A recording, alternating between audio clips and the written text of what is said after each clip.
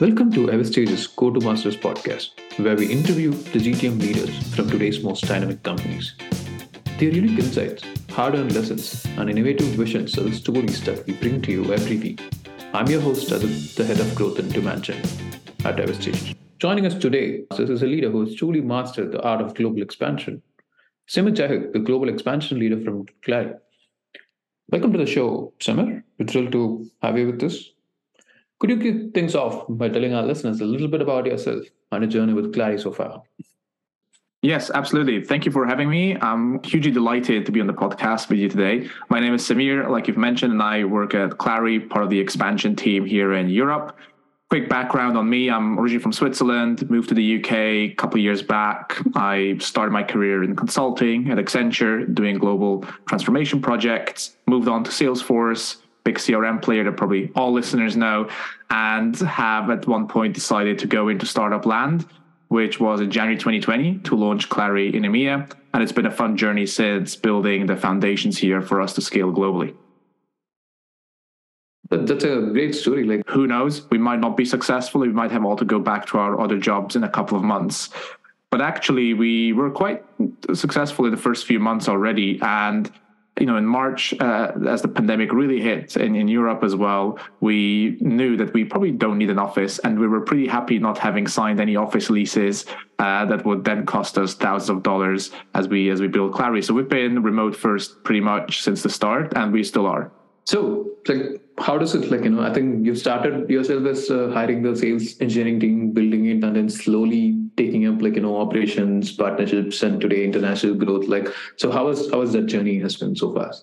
Yeah, so it's very nimble, I would say, how we started Clari in Europe, because it is hard to do global expansion. And as a founder in California, so Clari was founded around 10 years ago in California, helping sales and revenue leaders get more precision around revenue. And in Europe, this was pretty new. So we didn't know, and we started nimble. And for the first year, it was just the 4, then later on 5 of us, and just trying to build pipeline, sign some customers. I was the only SE doing SE work, doing post-sales work as well. Lots of hats in a startup. And then in the second year, we started expanding because we signed the first customers. We had plenty of inbound as well that started coming in, and we expanded the teams. We built a marketing function, the post-sales function. I hired the sales engineering team. And with that also came questions: where next? Where's the potential? Where is there more low-hanging fruit for us to go after? And that's when I started taking on different duties around our strategy, working with our US headquarter in RevOps, asking, is it Germany? Is it France? Do we have to open an office there? Do we not have to open an office to serve the market? And so the responsibilities grew gradually over time. And it's been fun. It's been fun. Like many say, when you're in a startup, you're always growing. And that's been the case for me, certainly. So I've appreciated that opportunity. And I have a very interesting strategy question for you.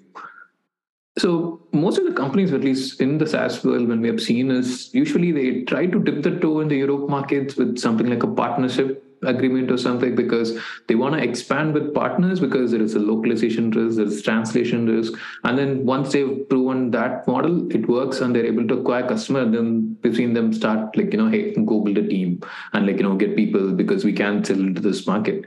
So how is that? Do you have any details into what's that decision being made at Clari, or how is that journey? Yeah, I think such an interesting way. I think there's as many ways to expand into Europe or any market as there's companies and their products, because there's a few mistakes that you can make, but there's also many different nuances for every company and how they look at expansion in Europe. Partnerships is definitely a strong anchor for people to kind of get traction in the market, get more access. For us, that's been sort of the second chapter in EMEA. The first chapter was done with a team locally, and I'll tell you in a second why I think that was a good decision.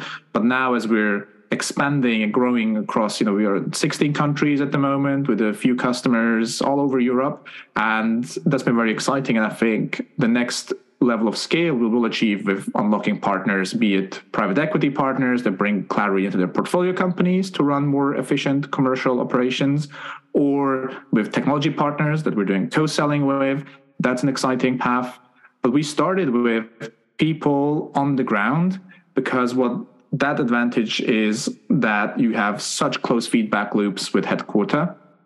You can really listen intently to local needs and test your value proposition. And that's been, I think, a really important thing to do at the start. With partners, you have a bit of a degree of separation. We first proved out the model that there is demand in Europe. This is a global product that works globally for many companies and many industries. And signed our first, over 100 customers, I think, in the first couple of years. And we see that, hey, this is working. We have a reputation. We have a brand also in Europe now. So let's work on the partner channels. Let's start exploring those. Let's accelerate our growth. So that's been kind of our plan. I think it depends really on product to product. So what I did with Clari, what we've done as a team, doesn't necessarily apply to everybody. But it's been our strategy, and I think it's worked well. Got it. Yeah, I think given a very great point, I think it's important to not have that isolation from your customers, right? Because your partners are going to be protecting their accounts. They don't want to expose everything fully to you. They want all communications to go through them. And some partners even do the invoicing through them, right? Hey, the customer will pay me, I'll pay you, kind of a model.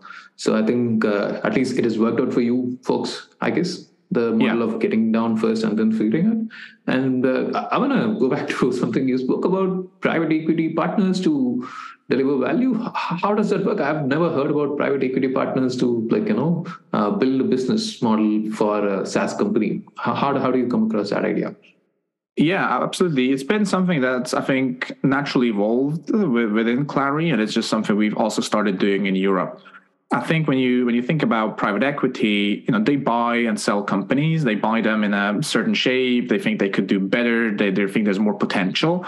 And most of the time, it's the potential around better operating, getting more efficiency in processes, changing out some of the management and maybe some of the sales teams to accelerate. It's rarely that they change the fundamental product. So how they do this is, people, process, technology. So yeah, you swap out some people, that's fine. You look at the processes, you maybe have consultants come in, you reshape how you're operating. But then it's also technology that's a huge enabler in getting that change done and increasing the efficiency, increasing how they run revenue across all the go-to-market functions. And that's where Clari comes in. So we partner with the likes of Thoma Bravo and others in the industry and in Europe with other private equity firms.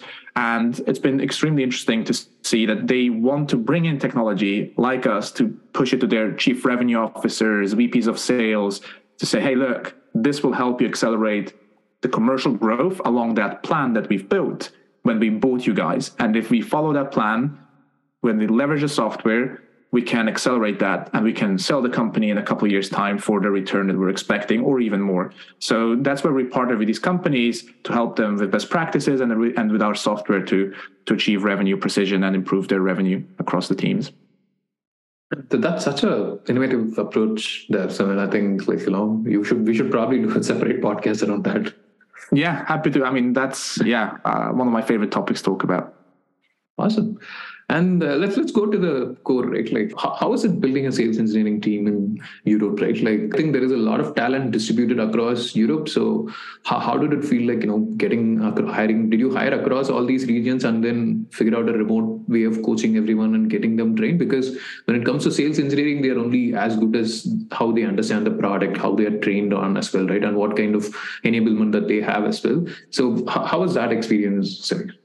Yeah, I think so. Regardless of where you're hiring, so our SEs are UK based, and remote in the UK. So I have a person in Liverpool, someone in London, and as a remote first company, I think we're already set up in a way that enables people to work from anywhere and also to enable them from anywhere effectively. And I think that's really helps, right? Because if you're set up as a company with offices and you hire somebody far away, thousands of miles, it will be harder to get them on board.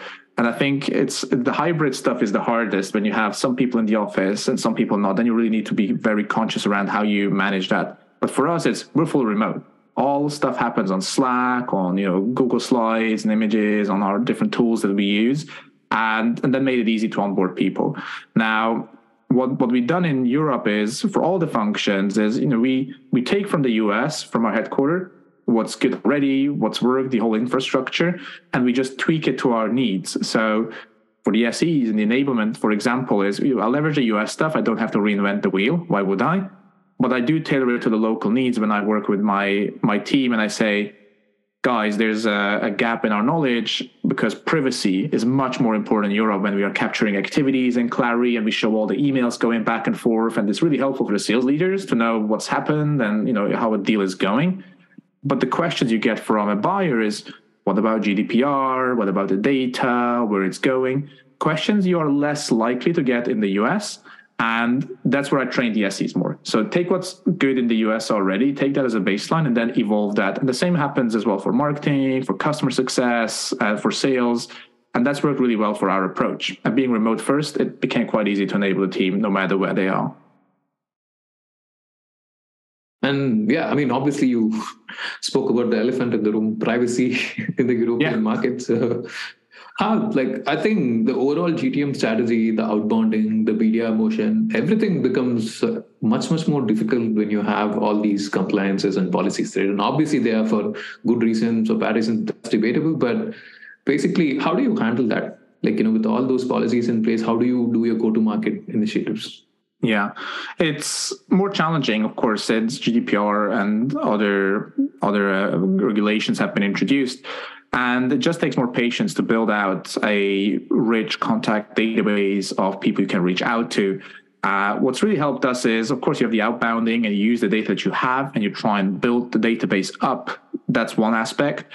But what's really helped us, especially the early traction, as people think about starting in Europe, is create lighthouse customers that become true champions and help them be extremely successful. And what happens then in tech, especially because we sell a lot to tech companies, is there's always movement. People are VP of sales here, they become a CRO somewhere else. And if you build a good relationship with them and they get value from your product, they will buy you again, or they will advocate for you in other ways in the industry. And that's what helped us from the first few customers I remember in Europe, maybe the first dozen or so in the first 6 months. It was amazing that what they would say about us, going to a conference and speak for us, join us at the fireside chat, join us at a dinner with prospects, and really say, I got so much value from Clari. It's changed the way I work. I don't have to be in spreadsheets on a Sunday night. And that reputation spreads.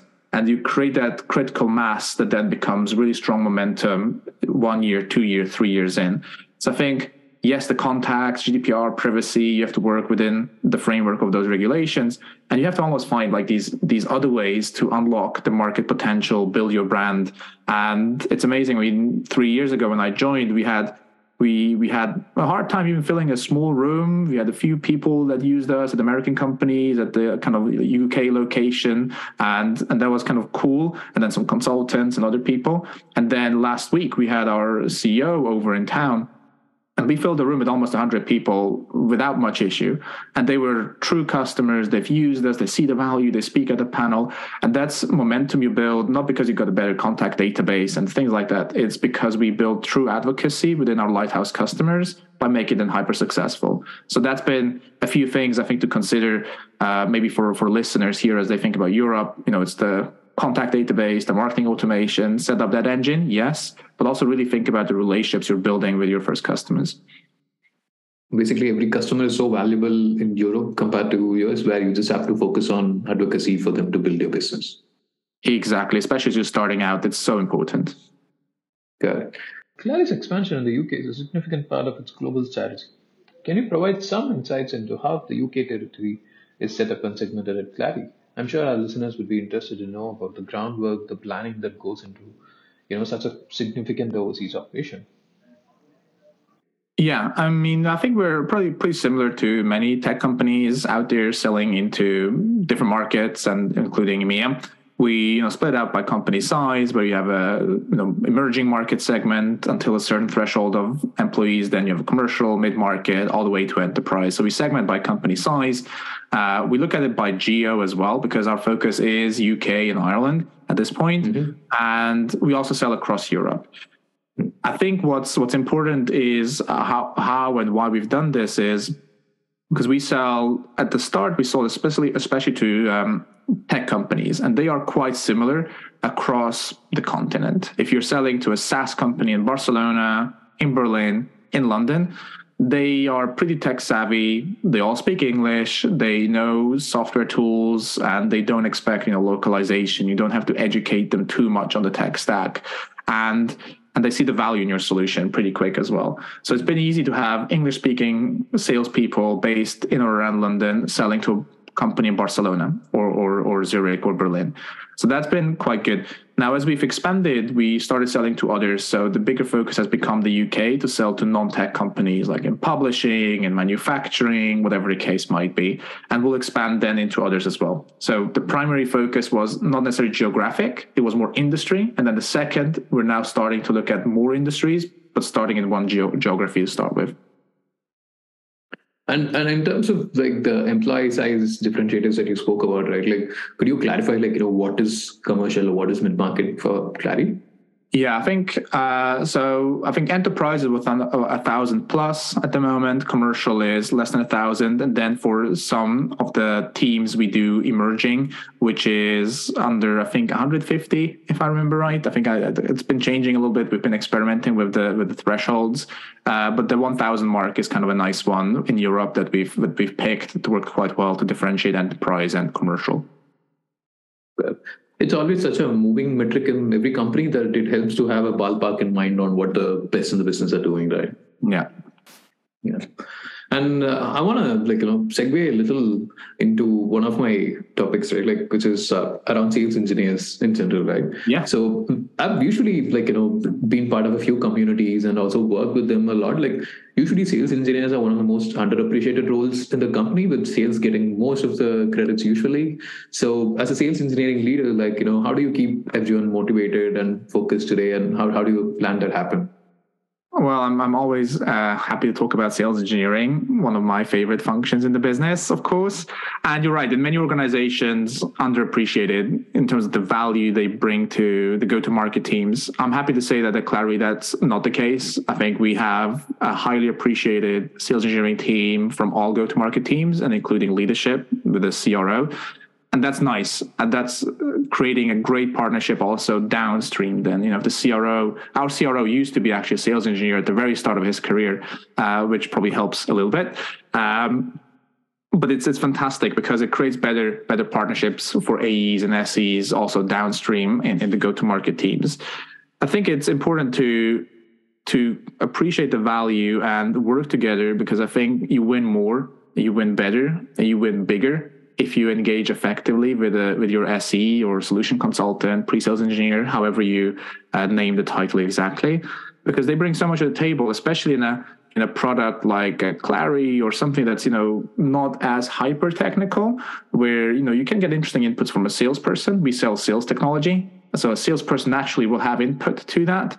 But also as SEs, we always get exposed to many customers and many use cases, and we can bring ideas in. And I think there is a huge potential in bringing that collaboration together. It probably varies. If you have a deeply technical cybersecurity product, maybe the salesperson will not be able to contribute as much. It'll be a different dynamic. But in many products, I think it's great to collaborate very closely together and win more together. And I'm glad at Clari we have a really good collaboration. And I always encourage people to work with their AEs, their sales counterparts, SE leaders, to work with sales leaders very closely and try and do the best work they can together to unlock the most value. Yeah, it's a great thing to hear that something like that is happening in Clari. I think that's how the industry should evolve forward. I think sales engineering plays as much role when you're selling a product like this, right? Where you need to have industry context, you need to have all those technology context before selling the product fully. Absolutely. Awesome. So, before the interview, I was going through your profile and saw something very interesting. SaaS is churning more than winning. Do you want to explain that? Yes, absolutely. I mean, this was a post I think I did a couple of days ago on LinkedIn, and this was just from some conversations I've had with people in the industry. We again sell a lot to tech companies. I have lots of people that I work with or friends in tech, and everybody's like, wow, SaaS is very tough right now. We see earnings this week, stocks are dropping 20+%. And it seems like the world is on fire in some companies, and then you have other companies like Salesforce and others. Some are really strong earnings, and you're thinking, well, what does this mean? Like, what's happening?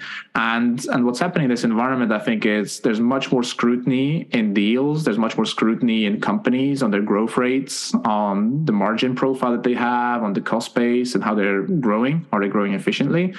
And many of the companies are waking up to a nightmare where they see their product is maybe just a nice to have, and it's the first on the list that the CFO asks, why do we need this, and strikes it. And so I've seen some companies where they're churning more than they're winning and contracting overall ARR. They maybe had 30 million 18 months ago, today they only have 22, or they had 60 million, today they're only 40 something. And that's pretty brutal. If every quarter you're maybe signing 2 million and you're losing 4, you're churning 4. And it should put things a bit into perspective for those companies that are still growing, because, startups, they might say, look, we have 10, 20% growth. It's not the 50, 60, 70 we had, or 100% growth we had before, but you're still growing. And some others are actually doing much, much worse. So put that into perspective as well in the wider market, and be ready for some toughness for the next, still 6 or 12 months until things recover. And that's just the nature of the market right now. So I think I posted on LinkedIn because I was trying to put things a bit in perspective. If people think, it's not the same big party it was in 2021 and 2022, it's a bit different this time around in 2023. And that's okay. You go up and down in cycles, and you should be able to place yourself on the scale, like how bad is it really compared to others right now, not how is it different from a year or two ago. So that's what the post was about. Yeah. I think there has been a regime change overall from how it was 2 years ago to right now. And I think people have to be more sensitive to that. In general, like what you said, I think everyone can't have the same growth forever, right? Then who's growing? Who's buying them? Yeah.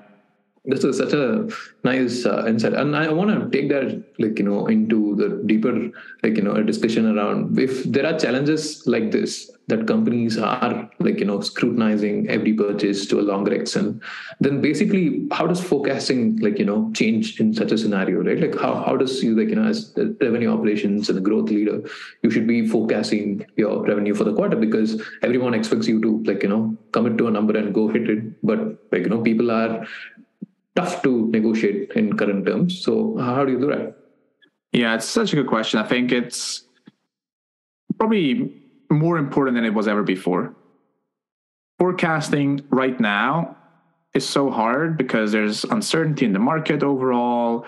You're still getting used to this new environment. And where it all starts is at the level of looking at the deals, the first line manager having effective, rigorous one-to-ones with their sales reps. Are you following our sales methodology, whichever it is you're using, MedPick and others? Are you locking in next steps? Do you have a meeting coming up? Are you working with your SE effectively? Have you worked with marketing around your ABM?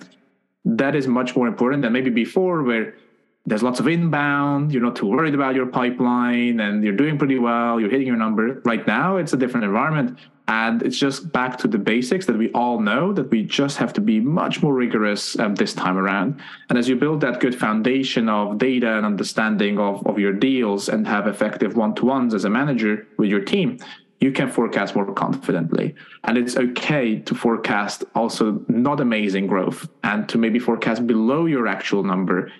But it's bad to get surprised negative way at the end of the quarter. CROs right now that we talk to as well, they are happy to have a product like Clari. We'll pitch about Clari, but they're really happy to have our solution as well, because it gives them visibility early on in the quarter to warn the board, hey, I might miss my number. And I can see that already in week 3. And that means the CRO is in control of their revenue.